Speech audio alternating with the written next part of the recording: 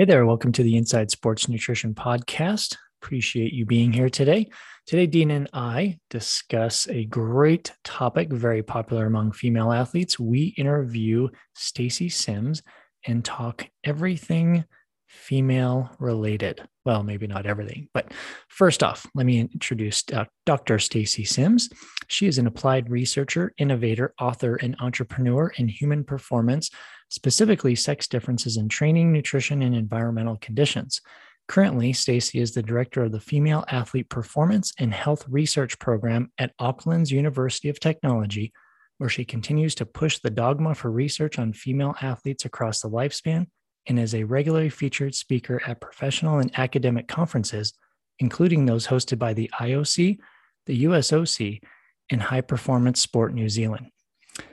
Dina and I have a great sit down with Dr. Sims today, cover a couple of different things, such as her early stories of her pioneering this type of work specifically. She's going to highlight the sex differences from birth through puberty to post-menopause, and discuss issues with research and generalizing findings to women, how estrogen and progesterone fluctuations in perimenopause affect women athletes, the differences between oral contraceptives and IUDs as it relates to nutrition and training programming, what female athletes in perimenopause need to know about long, slow distance, resistance training, and plyometric training, the use of adaptogens to promote sleep quality, issues with the ketogenic diet for female athletes, and lastly, Dr. Sims' top 3 recommendations for the peri and postmenopausal female athlete. Super excited that you're here. Hope you enjoy the episode. Thanks for listening.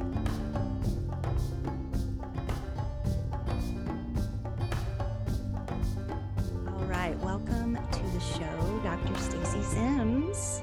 How are you doing today, Stacy? I'm good. It's good to see both of you. I feel like I'm going to sit down for a coffee chat with 2 of my good friends. I'm excited. Yes. Well, same here. thank We wish you. you were back in Colorado, but soon. Soon. Yeah. Soon. Stacy, I wanted to do a little time warp flashback.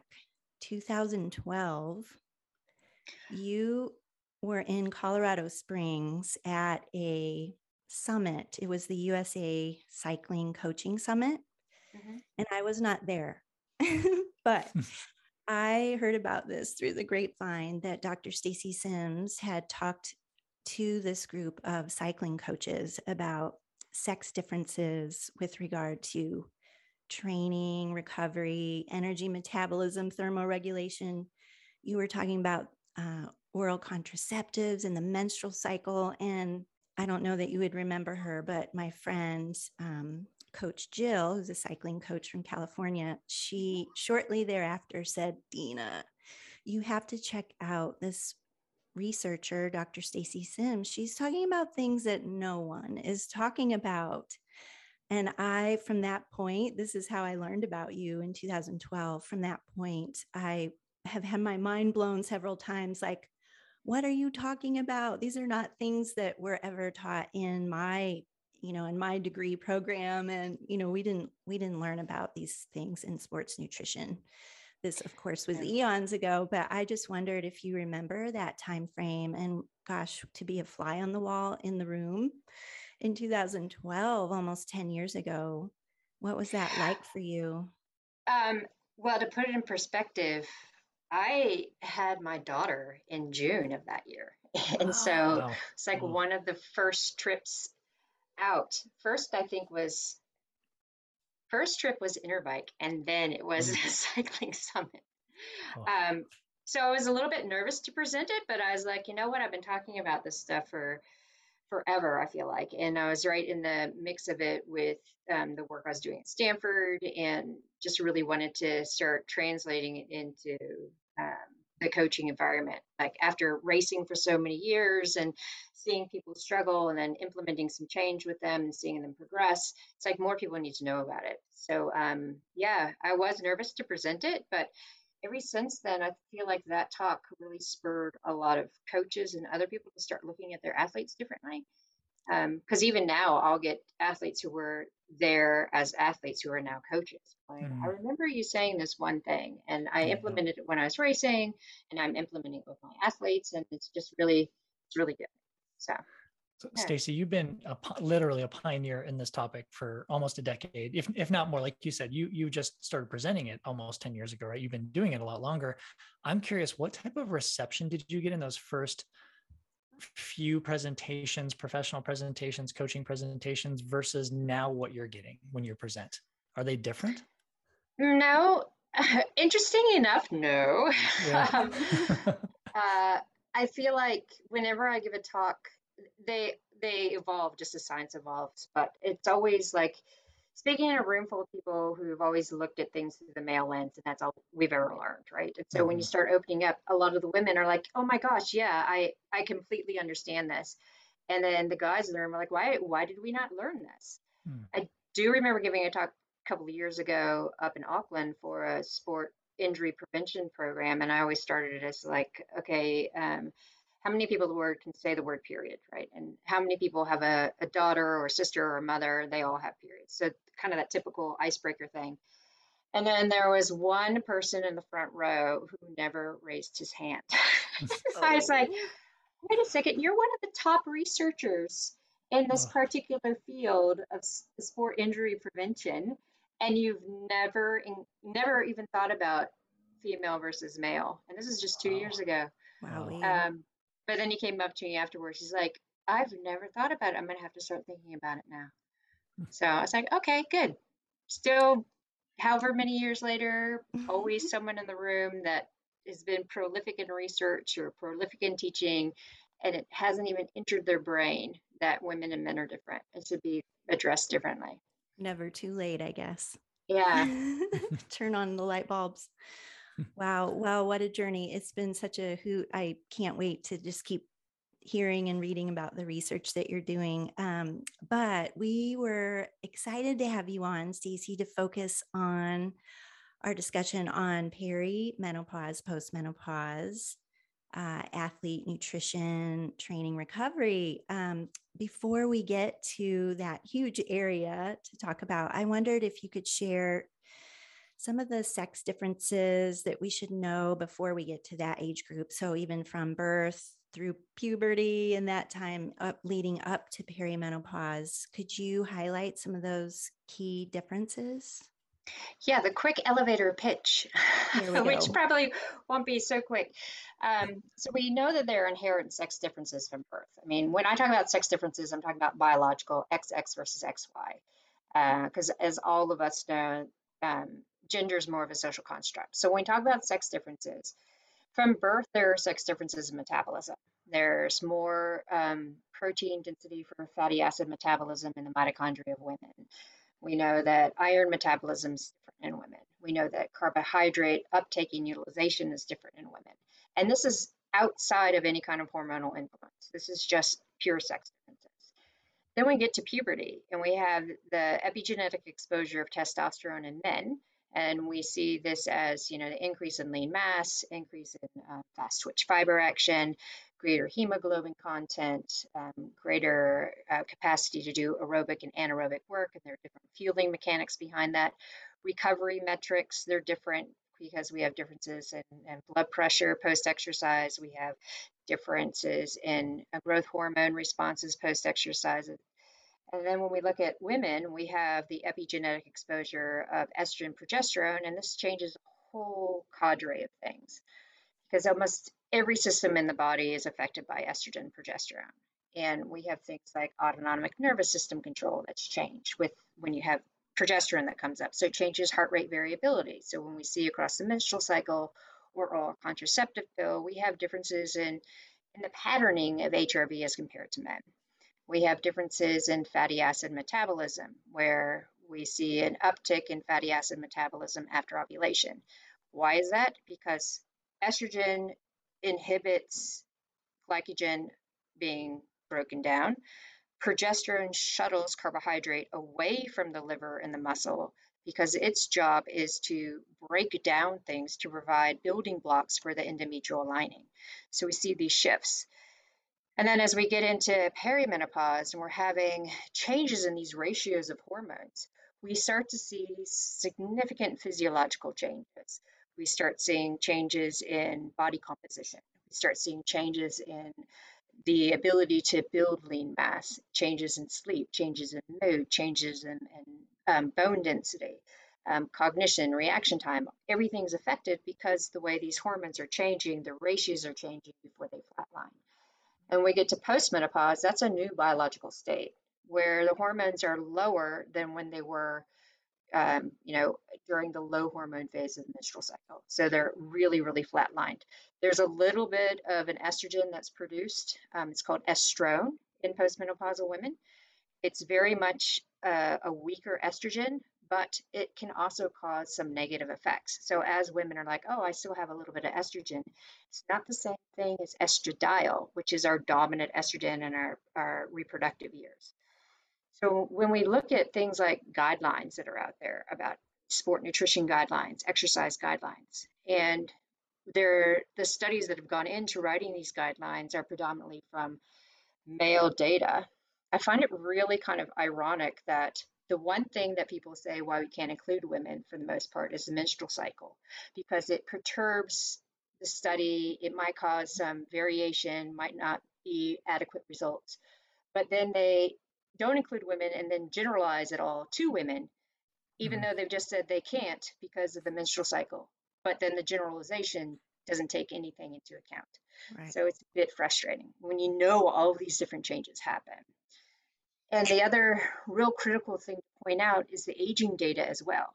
So men age in a linear fashion, but women don't, because we have this whole aspect of estrogen ratios, estrogen progesterone ratios changing in the perimenopausal state, where that's a significant impact on how our bodies age, because we go from having hormones that work with us, help our physiology, help us adapt, help us be stress resilient, to change of ratios to complete downward spiral flatline.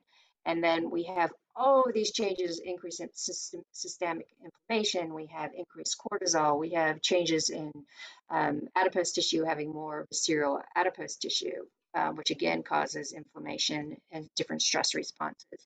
All of those are what we see in a longer period of time over aging in men, but it's a very short period of time for women. And even the aging research I was just doing a review yesterday, and some of the early aging studies, they enrolled something like 13,000 men in a coronary artery study looking at exercise and dietary interventions, but not one woman. But then all the guidelines on exercise and nutrition for aging are generalized out. It's like, wait, hold on a second. So that was my, my elevator pitch, which was longer than. Is that changing in the research field, Stacy, or is that very, very slow right now still to be adopted? It's interesting because there are some fields that have really taken it up and are really like, okay, we have to look specifically. The one positive about the pandemic and COVID is that it's made the entire medical community sit up and go, wait a second, there's sex differences in drug and disease uptake, because women are faring better. They're faring better with the vaccine. They're faring better with getting out of the hospital and surviving COVID. Long COVID is a hit or miss, but it tends to be less in women. And so that has made the medical community stand up and be like, hey, wait a second, we should have listened to NIH from 2016, who said we need to be doing studies on male and female cells, as well as men and women. So that's one thing. But like with regards to sport nutrition and sport science, really slow, because you'll have these new methodologies that have come out saying this is how you study women. But then you'll have loud voices within the community that are saying, well, there's no differences. Why do we have to do that? Like, here's another study that shows no differences. It's like, well, no, you're looking at one point in time of performance. You're not looking at the chronic adaptation. You're not looking at the chronic exposure. So it's still a fight. Yeah. Stacy, when you were talking about the linear fashion or the non-linear fashion with regard to women and aging, I was just wondering, for those of us who are, let's say, in the 45 and older, 40 and older female athlete category, yes, is it important to separate at all the impact of aging from the hormonal change, or does that matter really, so long as we're educating ourselves on the changes that occur and employing the strategies that we need to? I think we need to look at it a little bit as there's this really acute period of time of rapid aging, and then that's perimenopause. And then once you hit menopause, that's where we start looking at aging as aging factor. Yeah. So when we look at perimenopause, I mean, it's really endemic. You have so many athletes. I'm sure both of you have early 40-year-old women coming saying, I don't understand what's going on. Like, Mhm. I'm doing training. I think I'm eating well, but I'm putting on body fat. I'm getting slower. I'm tired. I don't have motivation. And it's because what they're doing isn't working as you have these changeovers and ratios of hormones. So when we start looking at what do these hormones actually do, that we need to change the stress in the way that we're eating and complementing the stress in order to keep progressing. So that should be the focus in the perimenopausal aspect. Then after that one point in time of menopause, we enter postmenopause. This is where we start adding in more of the aspect of what's happening in that linear aging fashion. Mm-hmm. Okay, that makes total sense. You've been so great to help a lot of us feel like, oh, it's not doom and gloom, with a number, like covering the number of areas within the body from a performance perspective, health perspective, brain function, all of these areas, so that we can, prepare ourselves in advance, or if we're already in the middle of this change or even beyond, just things that we can modify. But I love how you provide that empowerment to teach us, like, what's going on with the gut, what's going on with changes in lean muscle, and relate it to, estrogen progesterone ratios and the change. Could you go over a few? Well, I know there's more than a few, but could you go over a few more of those aspects in detail for us as far as Yeah, the changes? for sure. Because I'm a physiologist, so I like all those little cellular things. I'm like, well, Yeah. Yeah, bring it. I'll uptake all the little science bits and then I'll translate it to other people and then they can action it. I'll start with estrogen because we know that that's typically the female hormone, and we talk about it as estradiol or E2. And when we look at what are the effects of estrogen, we know that it's anabolic in isolation. So around the time of ovulation, when estrogen comes up, this is when we can hit things really hard and recover really well because there's a stimulus for muscle reparation. We also don't have the antagonist of progesterone. So our metabolism, although we have this short, sharp blip of a changeover fatty acid, because it's so short and sharp, we still are able to access carbohydrate in that estrogen uptake. The other thing that estrogen does is it crosses the blood-brain barrier and it hypersensitizes serotonin. And when we think about serotonin, we're like, oh, wait, we love serotonin. It's like dopamine, it helps us relax. But when it's hypersensitized and then estrogen drops, so you lose that hyper sensitivity, we have a downward spiral of the mood. This is why women feel anxious or depressed after ovulation and right before the period starts. And we can counter that as well because we know that leucine and tryptophan use the same transport mechanism into the brain. So for women, having more protein available, especially in the mid to later part of the menstrual cycle or on an oral contraceptive pill, when you have steady state high levels of estradiol, then with that greater amount of protein and greater amount of amino acids circulating, we have more leucine that can block tryptophan from getting into the brain, which then alleviates those mood changes. So then when we talk about progesterone, what does progesterone do? Progesterone is a very catabolic hormone. So it's produced after the egg drops and the follicle starts to degrade. And as the follicle degrades, that actually produces progesterone. So progesterone, as it comes up, its main goal, like I said earlier, is to provide building blocks for the endometrial lining, because that's the whole goal, is to build a really cushy, nutrient-dense lining for an implantation of an egg. So it, again, shuttles carbohydrate away from the liver and muscle. So women can't store that much glycogen because progesterone is not allowing it. Because progesterone takes that and puts it into the endometrial lining, and it's very glycogen rich. We also see progesterone breaking down lean mass to provide more amino acids, because again, amino acids are needed for building tissue. And it also causes a little bit of insulin resistance. So there's a small amount of changes in insulin sensitivity across the menstrual cycle, because progesterone's like, wait a second, I don't want that glucose to go into the cells. I want it to be in circulation so I can pull it into the endometrial lining. So this is another reason why in that later part of the menstrual cycle, women are kind of feeling lots of blood sugar fluctuations. They might not be able to hit intensities very well. And this is also the time where women rely more on blood glucose for activity and less on storage carbohydrate. So when we look about what the changes are just with these two hormones, and we see how much this fluctuates across a woman's lifespan, then we really have to take the eye of what are our recommendations and why are we recommending this blanket amount of carbohydrate or this blanket amount of protein when there's so many nuances and changes within the menstrual cycle. And if we're not looking at a natural menstrual cycle and then we look at oral contraception or the oral contraceptive pill driven cycle, this changes things even more because you have now not your own natural hormones being produced, but synthetic ones that come into play that are much higher than your natural hormones and is a steady state profile. So not only do we have changes in carbohydrate metabolism and protein metabolism, we now are also looking at a higher amount of oxidation, a higher amount of inflammation that are due to the perturbations or the blips of these hormones that build up over the course of 3 weeks and then drop from that withdrawal bleed. So there's different recommendations that should happen on an OC as well. But you try to put that into position stands or you try to put that into dietetic guidelines. And it's like hitting your head, right?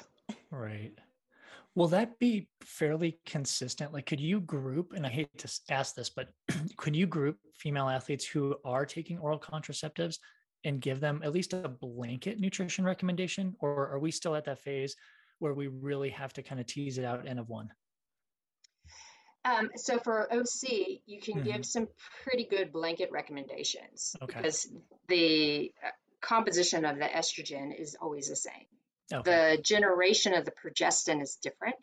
And the really big thing you need to know about that is the earlier generations are more androgenic. So when it builds up about 2.5 weeks in of the active pill, women have a greater predisposition for developing explosive power and strength.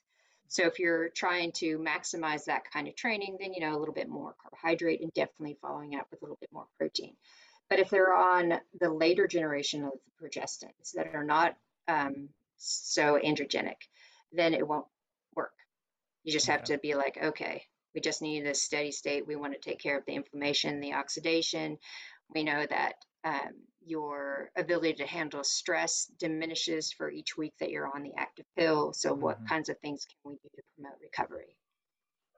Can I just hijack this one more time, Dina, just because this is, I've got such a hot topic. So I work with quite a few females. It keeps coming up because I am obviously a male sport dietitian coach. And I do ask these questions, Stacy. Yes. Well, and thanks to you, really. But I also have a lot of females on the IUD, right? So that's their birth control method. So are there significant differences that our listeners need to know if they are on the IUD versus the oral contraceptives? First, I want to say, yes, I'm glad that they're on the IUD. Fantastic. Yeah. Because with the IUD, even if it is the Mirena or the Skylar, a small dose of progestin, women will ovulate after about 6 to 8 months after insertion. And then when they ovulate, you can track your natural cycle. If they're on a copper IUD, then they're still having their natural cycle, so you can track. And we can track with basal body temperature. We can track basal body temperature and use an over-the-counter ovulation predictor kit so you can dial in the phases. Because some women don't bleed when they're on the IUD. And that's just because the endometrial lining is so thin that there isn't any blood loss. Like when it sheds, the cells just get uptaken and recycled. But for women who've had heavy menstrual bleeding and then they go into IUD, they might have a small bleed afterwards. But again, you can still track the cycle. So you can look more at how would we look to periodize nutrition from a natural cycle. And again, it's really after ovulation that we have the biggest concern where we want to supply more carbohydrate in the general diet. Because if we have a higher carbohydrate diet or percentage of carbohydrates coming from our food sources in that time period of the luteal phase, then we're able to increase glycogen stores as if we are in the follicular phase. We also have more circulating blood glucose from the carbohydrate intake, so we can still hit intensities because our body's relying more on blood glucose. And then upping protein because you have progesterone that's catabolic. Mm-hmm. What about athletes who are amenorrheic? Sorry, Dina, one more time. No, amenorrhea, that's a big issue. And that falls into like the low energy availability state, the red S state. It's a clinical issue. And you guys are probably, like me, work with quite a few athletes who can't stop, right? They have a professional contract, they still have to keep performing. Or you have recreational athletes who are like, don't tell me I'm stopping. Like I'd use it for my social and mental stress release, right? So then we look at the delta. We really want to drop volume, increase or keep some intensity and fuel for every session because we're changing that delta, trying to get that energy availability up as best as we can when there still is some little bit of resistance to change of stopping or can't. But the thing about amenorrhea is you want to nail that in the bud, like nip it in the bud as fast as possible, get that luteinizing hormone surge going so that the hypothalamus is working with kisspeptin, you're getting the signals for estrogen, you're getting the signals for ovulation. Because then we say, yeah, you're ovulating, you have a period, then we know that your body is resilient enough to stress from a natural health standpoint, then to add on the training and adaptive training. Perfect. Thank you. Stacy, when you were talking about insulin sensitivity, and I'm kind of bringing it to the perimenopause years with that flux in cycles or in ovulatory cycles and some of those changes that are occurring, I wondered with the, hoopla around a lot of the wearables these days, where are you like using CGM to figure out our own blood glucose response? I know it can be, there's a lot of flux there, but yeah, any insight on that or perspectives, even if it's short-term use to learn our own? For short-term use, it's good. I think that the technology of the CGM has overpromised and underdelivered at the moment. There's not enough research in there yet. We do know that women who are in a low energy state, they tend to become very hypoglycemic while they sleep. So this ends up being why they have a lot of sleep perturbance and disruption.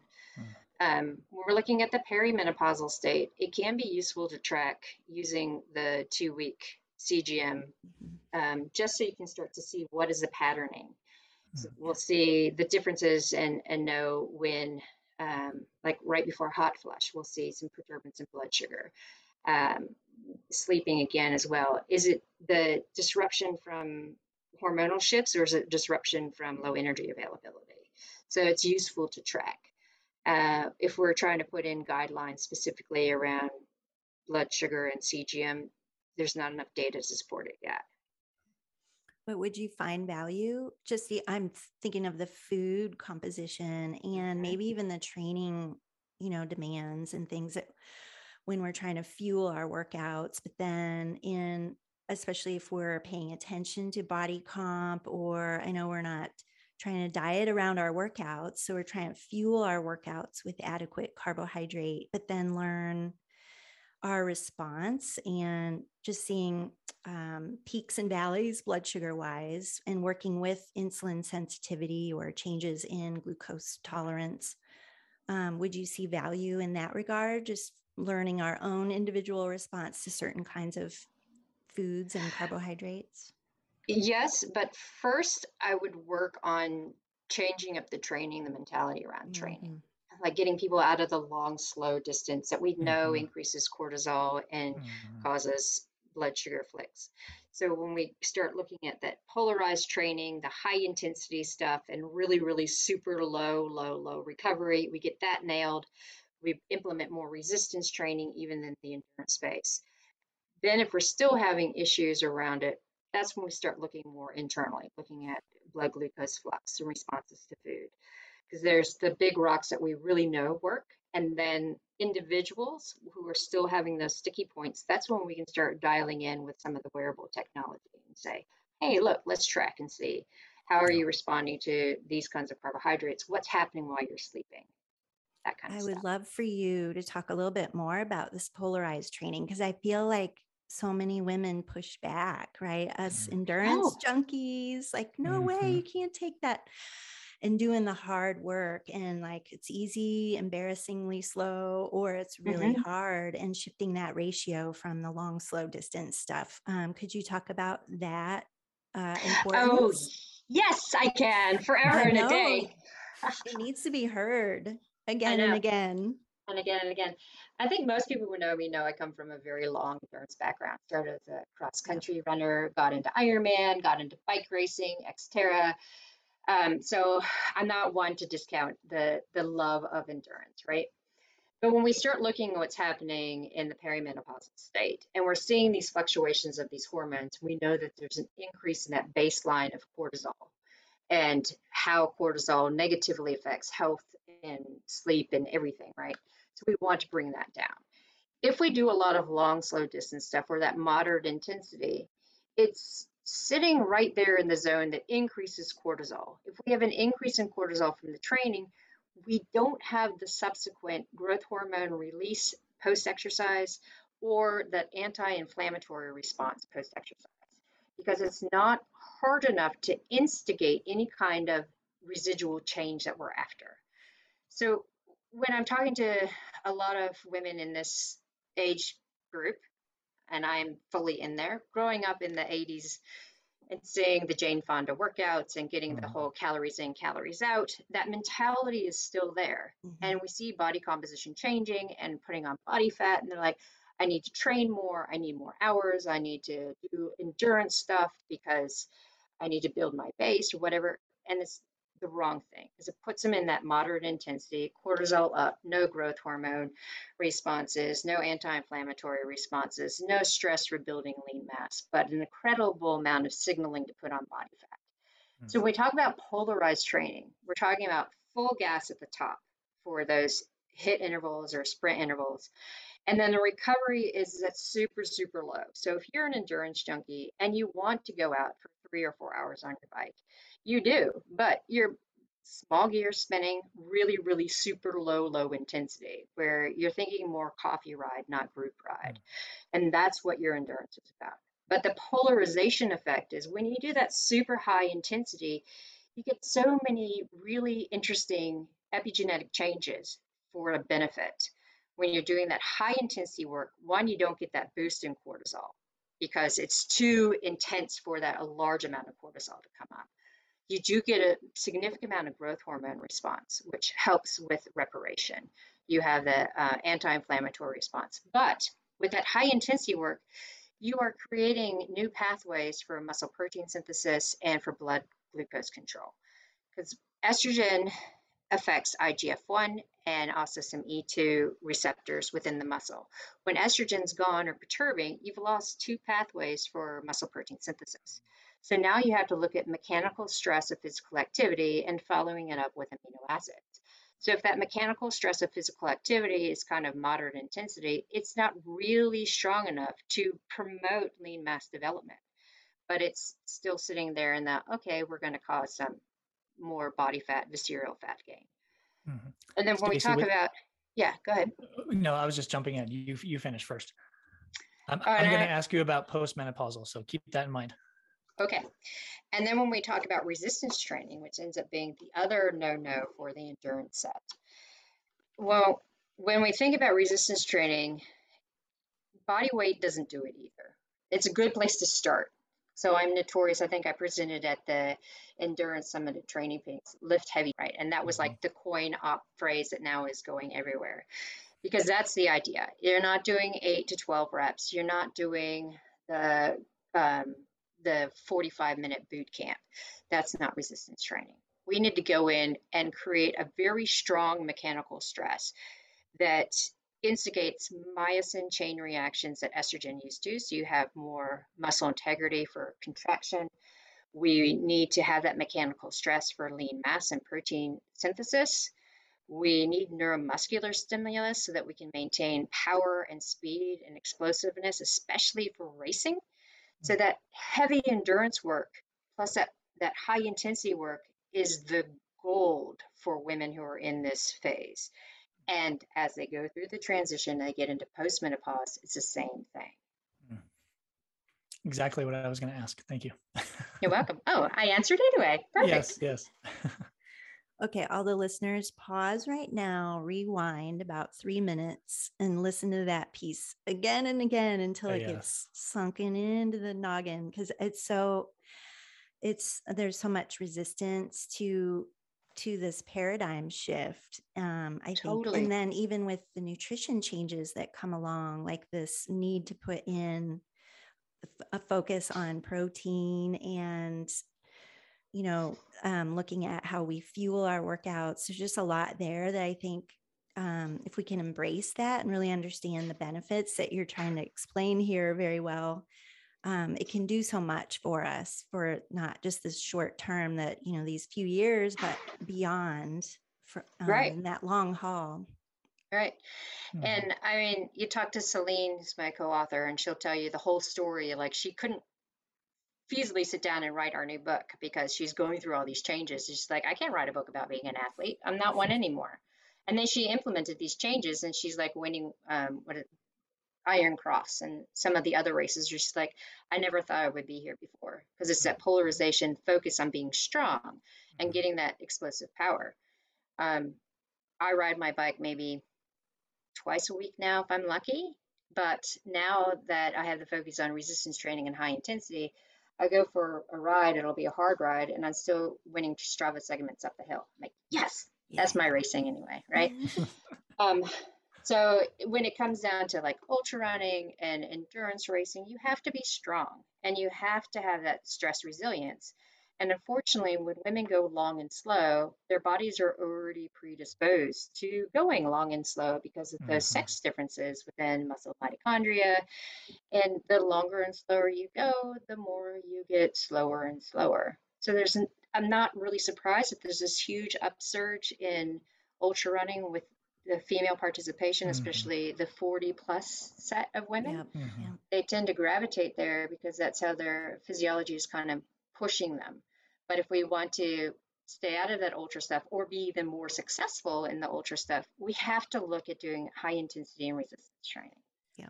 Stacy, do you think, and this is kind of a curveball, but do you think even that message can be strewn towards premenopausal females, like getting them ready for that stage? Or is it even not that important at that focus or that time in their life?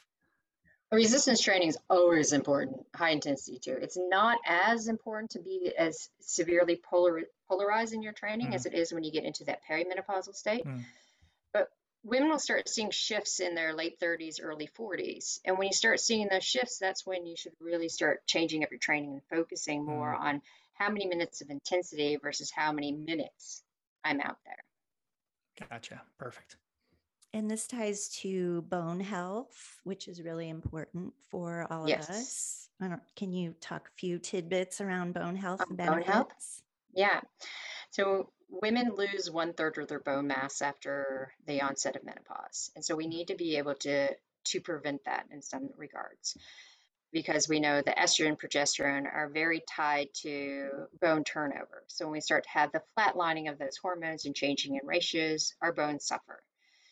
So one of the other things that we talk about in that perimenopausal state is doing plyometric work or jump training, because we need that multi-directional stress to create undue stress in the bone where your body's like, wait a second, I need to remodel in case I have that stress again. So it's not undue stress to cause fracture, but it's unusual stress, not like running, not like doing, well, I guess CrossFit with box jumps and stuff like that. But a lot of people are like, oh, I do yoga. Isn't that, that's ground resistance training, or I'm doing body weight resistance work, or I'm running. That should be enough, but it's not. We need that multi-directional stress in order to create the torque to instigate that bone turnover. And if we start putting that explosive training in before we get to that one point in time, menopause and postmenopause, we're building bone, we're getting that stress. We have the ability to do that explosive work when we get to that phase. So we keep getting the stimulus for bone turnover, bone strength. Perfect. I know an athlete that I know who's a triathlete, long time triathlete. She recently added in tennis as a starting point for her to get that multi-directional Awesome. stress. And Yeah. then she realized, ooh, this is also fun. So it was like a new hobby for her. And then realizing that would serve some benefit to her, bone health and that stress on the skeleton. So I thought that was fun. And cross training, right? Yeah. Yeah, Cross training for exactly. triathlon. Yeah. Kind of thinking out of the for sure. box a little bit. Yeah. Stacy, I know a biggie too is sleep quality. And I know that, yeah, it's huge. I know you've said before, and even in the Roar book, some things about sleep and paying attention to what we eat for dinner, having some gap between our last meal of the day and when we go to sleep, and our sleep hygiene. Can you talk to any, even if it's the tart cherry, if that's still something that you recommend, or some other tips there to help with sleep quality, or even some things for those who are experiencing that 3 a.m. wake up, and maybe that ties to the low blood sugar you were mentioning earlier, low energy state. Any tips? There's quite a few layers with the sleep. Like most women will have sleep disturbances when their hormones are fluctuating, because estrogen, again, with melatonin, they're tied. And so you start to have these sleep disruptions from a neurotransmitter.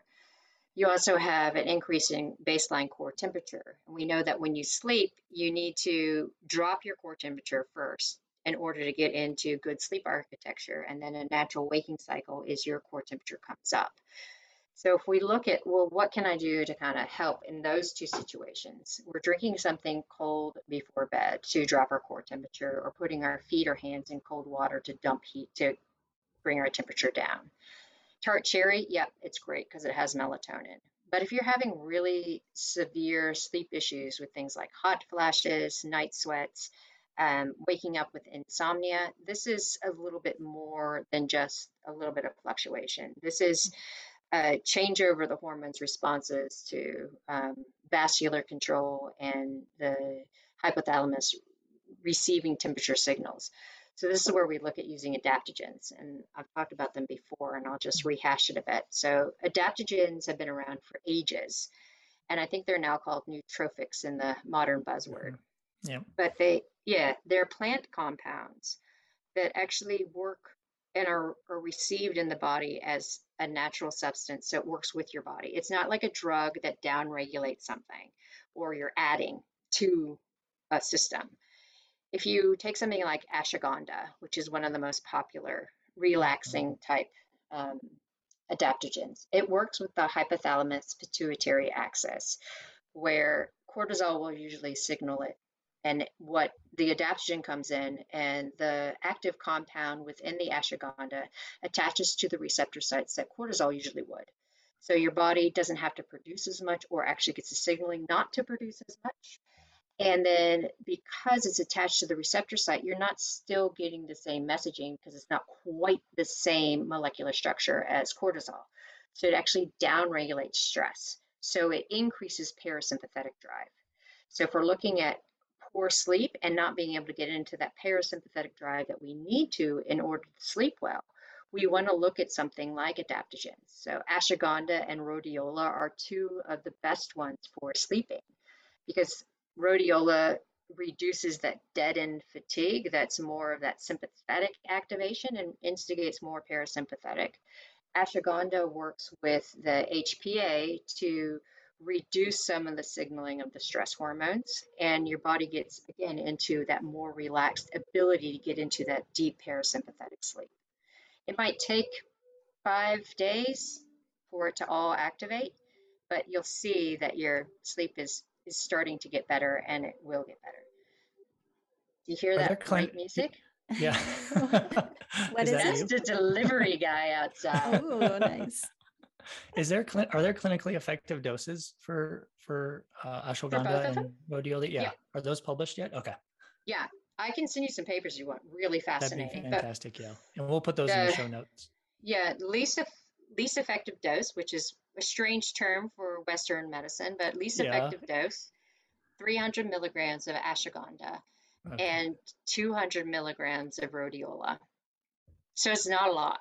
Yeah. Yeah.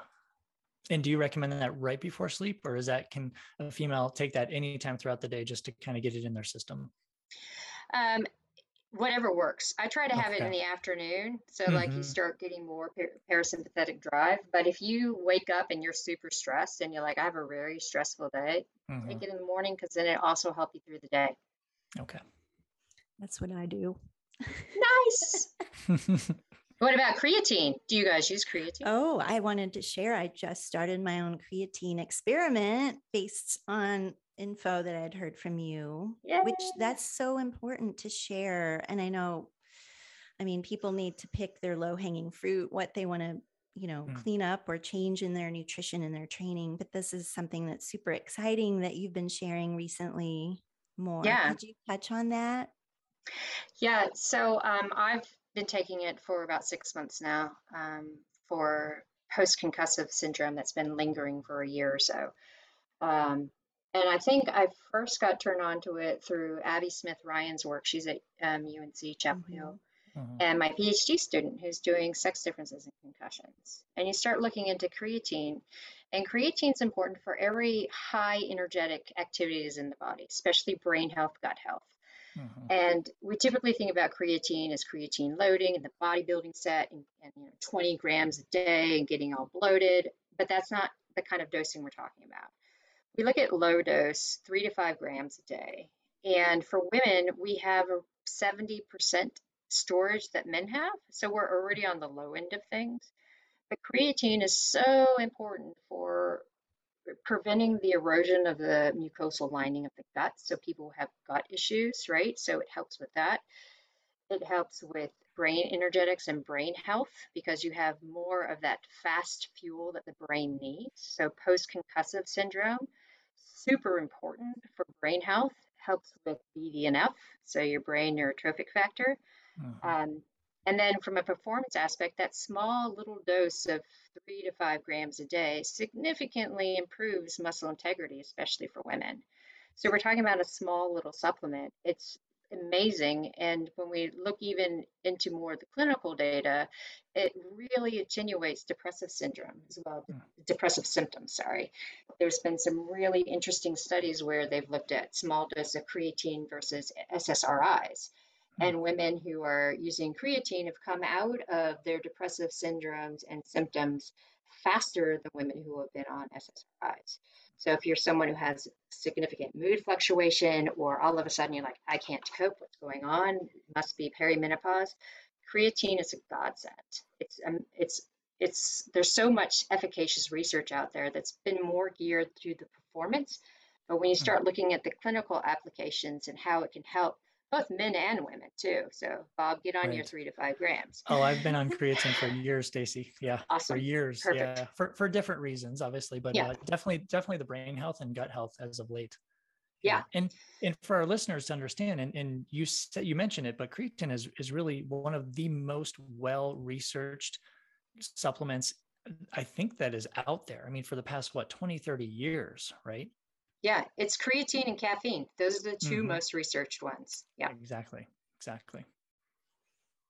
Wow, Stacy, I know time is flying. Geez, and there's still more. So it will all be if you haven't already signed up for Stacy and Celine's new book to pre-order that, get on it. What's the title, Stacy? Next Level, your guide for kicking ass and surviving menopause, or something catchy that Celine came up with. But awesome. We're super excited. Was there anything, I know there is a lot more, Stacy, but Bob or Stacy, anything else you wanted to add before we try and wrap up? I know it was scratching the surface in this whole realm, but I just have one quick, and it's not going to be quick, but Stacy, if you can kind of package this, and it's more out of frustration. I know Dina shares the same thing. There's so many female athletes I work with these days who want to jump into a ketogenic diet. and I'll just set you up for it. Go. Swing. Go. Swing. Okay, well, we'll start with older research that looks at the ketogenic diet. Mm-hmm. And we know that it started in a clinical population, obese men who needed to lose weight for cardiovascular disease or diabetic control or surgery. And it works well. When something like that happens in a clinical population, the fitness media takes it and pulls it into the fitness population without really asking, is it viable? And then you have influencers that take it up and say, I'm amazing, I've tried this, right? But when you look at the research, it's very harmful to women because, again, there's sex differences in metabolism. And when we look at what's happening with the ketogenic diet, there's not enough carbohydrate in there to allow for appetite control or to allow for luteinizing hormone and ovulation because the brain needs carbohydrates. When you don't have enough circulating carbohydrate and you have too many ketone esters circulating, then it downregulates kisspeptin in the brain. So men have one area of kisspeptin neurons, but women have two. Women have two because we ovulate and have a menstrual cycle. Men have one that's more appetite control driven. We know estrogen as well is driven and suppresses appetite, progesterone increases appetite. So there's a tight control in these hormones as well with appetite. So when you're on the ketogenic diet and you end up perturbing kisspeptin, it causes endocrine disruption where you might have a bleed, but it's anovulatory. You might skip periods and start to have irregular periods. So we know there's something wrong. But aside from endocrine system, when we look at some of the benefits they say with the ketogenic diet of increasing fatty acid metabolism and becoming more of a fat burner, women are already there. We don't have to do a ketogenic diet to get there because of sex differences within the muscle mitochondria. We are already there. We also have estrogen that helps spare carbohydrate, increase fatty acid metabolism. So we go through these fluctuations and this flexibility from across the month. And then we look at the health benefits. There aren't any long-term health benefits on the ketogenic diet, especially for women. There's a paper that came out, circulating yesterday from Trent Stellenworth, talking about this review on the intermittent fasting, the ketogenic diet, as aging diets. And there's no efficacy for aging on these either. From a performance perspective, the performance data on the ketogenic diet has been done on men, not on women. And we know that women need more circulating carbohydrate because we rely more on blood sugar and less on stored carbohydrate for performance. And when you're talking about body composition change, it's not there for body composition change because we need carbohydrate in order to get a lot of the muscle protein stimulus that we are looking for because we need that to produce the hormones that then stimulate the muscle protein synthesis. Perfect. So it sounds like, I mean, throughout, not necessarily specific to peri or postmenopausal, but overall, like the whole kind of conclusion, absolutely, is that maybe not as beneficial for females. And, I think a lot of the push has been from males as we've been reading or, maybe listening in our circles, is a lot of males are saying keto is the best thing since you know what. And no, we do have to realize the gender differences. And exactly like you summed it up, I think that was very powerful. Thanks. Yeah. And the other thing to remember when you're looking at these trendy diets is the threshold for change is different between the sexes. So if we look at it from an energy availability standpoint, the threshold for negative change for women sits around that 30 calories per kilogram, but for men it's 15. So there's a huge window, right? So we start seeing ketogenic intermittent fasting. Men's bodies can deal with a lot more of that kind of residual stress without having significant negative impact. But for women, we hit that even 35 subclinical LEA, we start seeing perturbations. We start seeing menstrual cycle irregularities. We start seeing a lowered thyroid function. And when you start adding these trendy diets in, I'm like, wait a second, you're just adding to the stress for this perturbance of your general endocrine system. Yeah. Stacy, does that threshold apply to perimenopause, postmenopause age group? We don't know about postmenopause, but for perimenopause, yes. Yeah. And it's more important, again, like you've said, not dieting around training, but really fueling. Because when we're looking at the amount of stress the body is under with these hormone perturbations, you need to fuel for it. people freak out because of body composition change, but then it all circles back to what kind of training are you doing and are you fueling for that training? Yep. Okay. Oh, Stacy, gosh, thanks for everything you've been filling us in. I wondered before we get to our wrap up piece of this podcast, if you want to summarize, like if you had to pick for someone, an athlete in the perimenopause or postmenopause years who's just now had their eyeballs, enlarged to all of this, where would be a good place for them to start with the nutrition and training, other than getting your new book that's coming out? But if you had to give like a top 3 tips, things that you can start doing right away to help yourself as an athlete, what comes to mind? I always start with lift heavy stuff carefully, right? Phase it Yep. in. You need to get that resistance training in. Fuel for what you were doing, right? And then fixing sleep. Those are the 3 big things, right?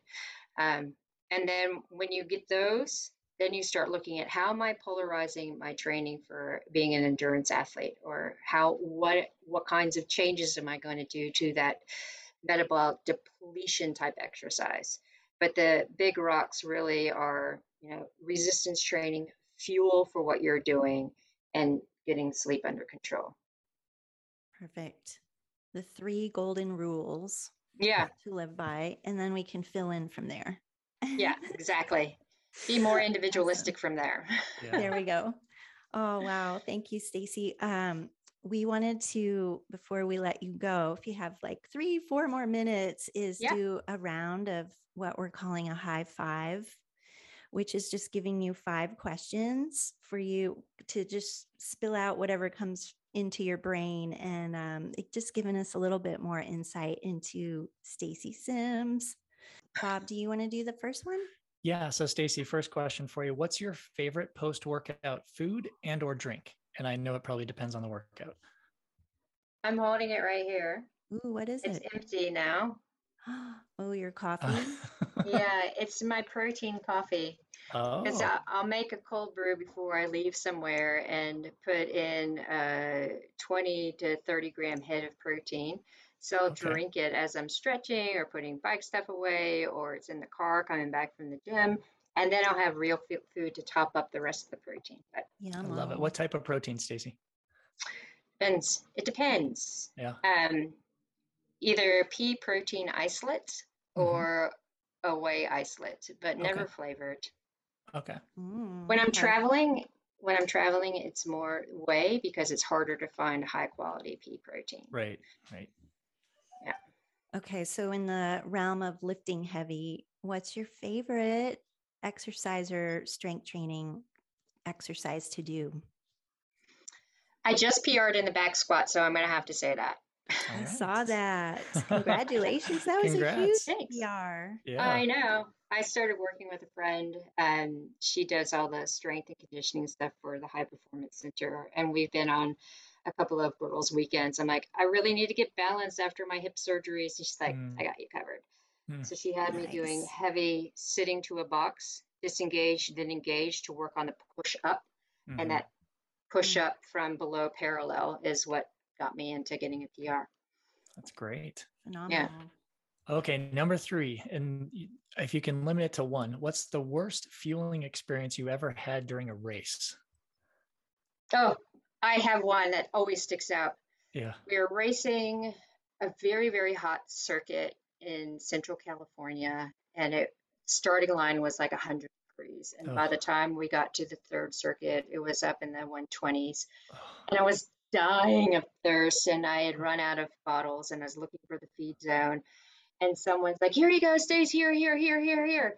And I grabbed it and I drank it, and it was one of those like Powerade, Gatorade, like really thick carbohydrate drinks. Yeah. And I immediately started spewing, and then the last like lead in, the sprinklers were on, but it's not like water, it's like the silage stuff that's going over the fields, and you're like so dehydrated. Finish the race, sit down, and then I just start spewing uncontrollably because of the heat and that drink. Oh, horrible, Shoot. horrible. Yeah. It was not the bottle I had prepared. Yeah. I will put that forward. Yeah. Uh, oh Yeah. gosh, bad memories. Very. Do you have a sport that you can easily binge watch? No, not really. I don't really like watching sport on TV. Yeah. I want to Yeah. be participating in it. Yeah. Right. Right. Yeah. Okay, fair enough. Yeah. Is lifting your, like, what gives you your most mojo right now?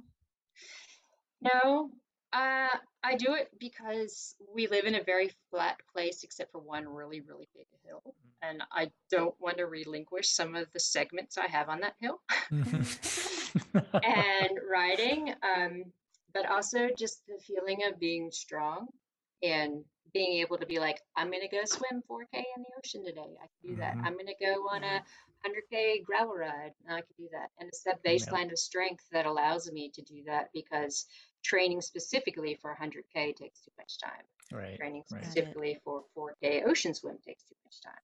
Yeah. Makes That's sense. a great message right there. Hopefully the listeners really gleaned that message from that. Stacy, Yeah. last one here. If you had just one piece of advice to give athletes, female athletes, the ones we've really been focusing on, peri and postmenopausal, what would that one piece of advice be? Only one. It is something that every woman goes through, regardless of culture or anything like that. We all go through it, so talk about it, because you want to have your support network. And if you're going through something, then you know that someone else has gone through it, so don't feel like you're alone. Like, open up the conversation, talk about it. Perfect. Hear, hear. Brilliant.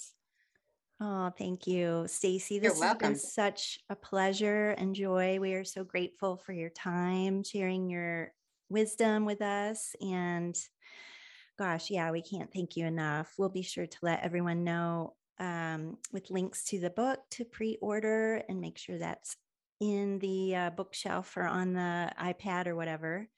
Cool. As soon as it's released. And gosh, so grateful for your time today. Thank you so much. Yeah, Stacy, this was amazing. Thank you so much for allowing us to chat with you a little bit. It's going to help all athletes, all female athletes, obviously, but there's just so much more to discuss, and we definitely appreciate you taking the time today. Yeah, thanks for having me, like I said, and it's been fun to catch up. Absolutely. Yay. We can't wait to see you next year here in Colorado. Yeah, hopefully, let's count down let's say months instead of year. Exactly. Months instead of year. Exactly. Cool. All right. See ya.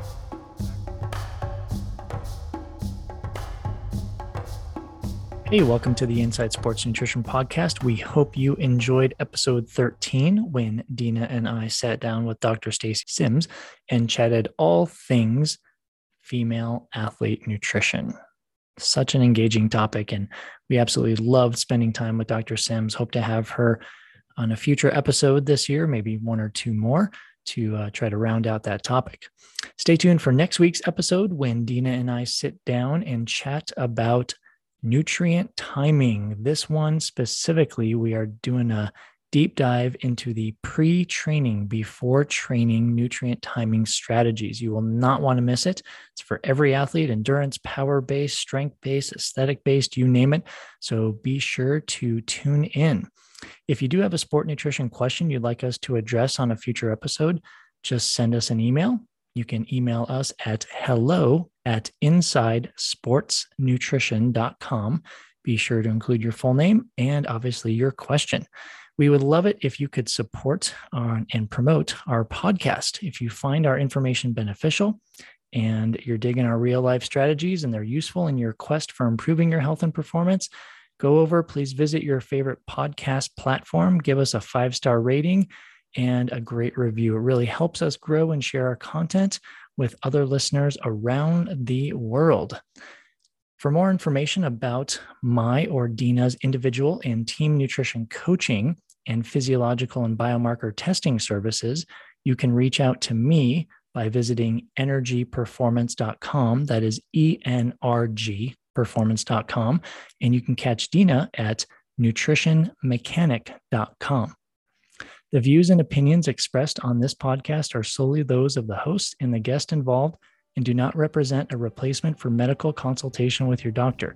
The information and opinions provided here are not intended to diagnose, treat, cure, prevent any disease or medical condition. This podcast is for information, education, and entertainment purposes only.